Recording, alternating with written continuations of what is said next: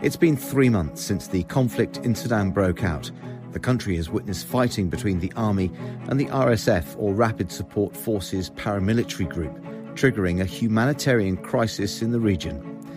At the end of April, International SOS was able to help many of its clients leave Khartoum and head to safety. We're able, through our security partners and logistics partners on the ground, to establish a 4-vehicle convoy from a central location in Khartoum. We had 37 passengers across 10 client organisations, and as you can probably appreciate, after a significant amount of time in a standfast position with dwindling supplies, and then to be sat on a bus for 15 hours, many of these individuals are incredibly depleted as they've arrived into Port Sudan. Hello and welcome to this Global Situation podcast from International SOS, the leading medical and security risk services company. I'm Chris Giles.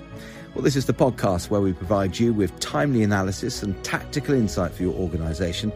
And in this episode, we'll bring you the latest on the ongoing conflict in Sudan and the international mediation efforts to try and de-escalate hostilities, as well as advice on what International SOS can do to assist clients who remain in the country. Well, to find out more, I'm joined by Polina Vynogradova, International SOS's lead security analyst, who's responsible for monitoring developments in Sudan.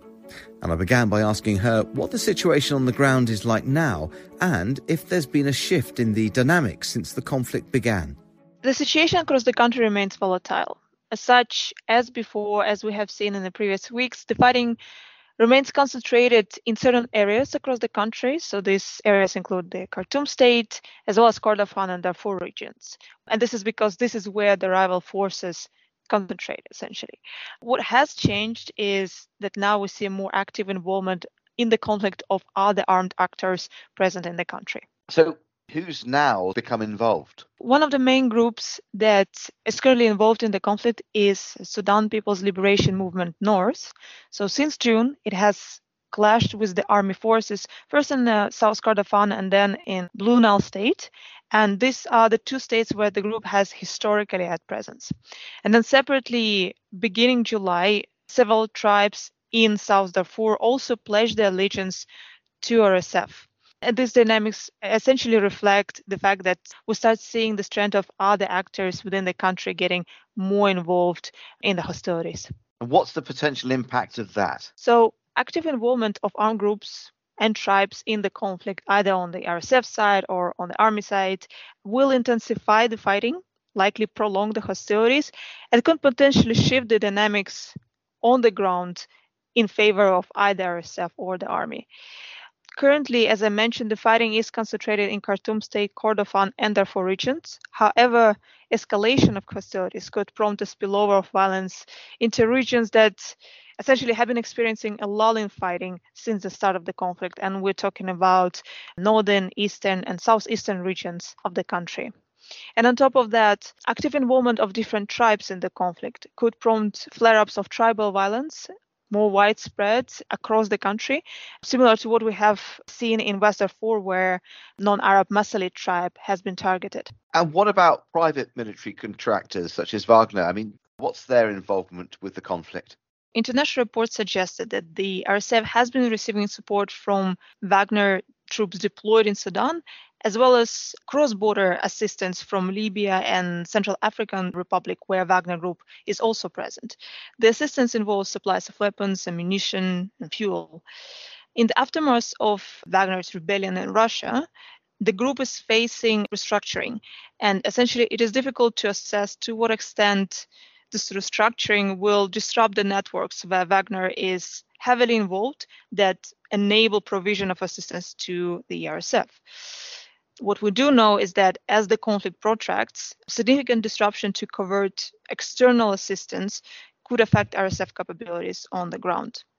And with regards to the conflict, what's the status of international mediation efforts?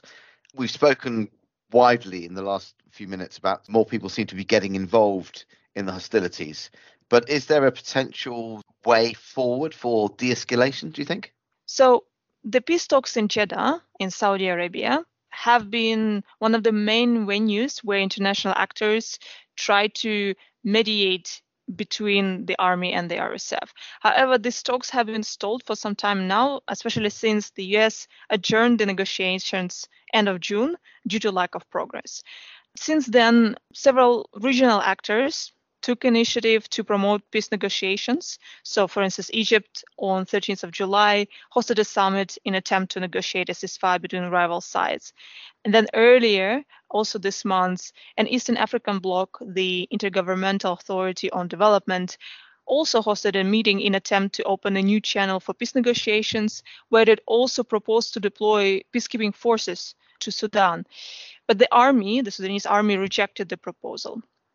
So overall, we continue to see these diplomatic efforts spearheaded by different international actors trying to mediate the conflict. However, the success of such efforts is likely to remain limited as long as the army and the RSF seek to resolve the conflict via military means. So as the conflict does continue, then how is international SOS able to assist those clients who have remained in country? The situation, as we just discussed, remains volatile in the country, right? There are certain parts, particularly in northern, eastern, and southeastern areas of the country, that haven't been as affected by the conflict. And we haven't observed hostilities there essentially since April.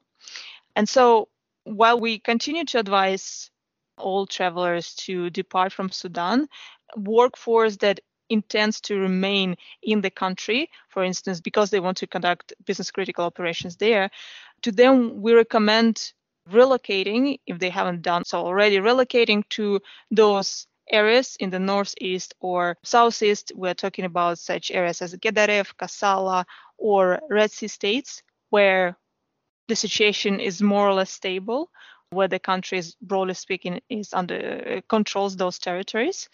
But it's important to note that although the fighting is not happening in these areas, it's still very important for the remaining workforce to have the escalation plans up to date and to be able to leave on a short notice if the situation deteriorates rapidly.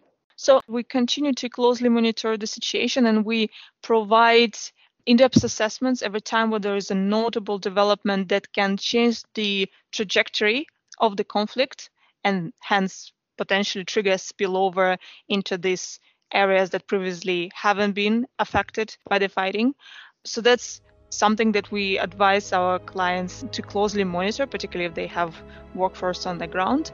And we also maintain contact with our providers that have in the past assisted us with a number of evacuations, including from Khartoum.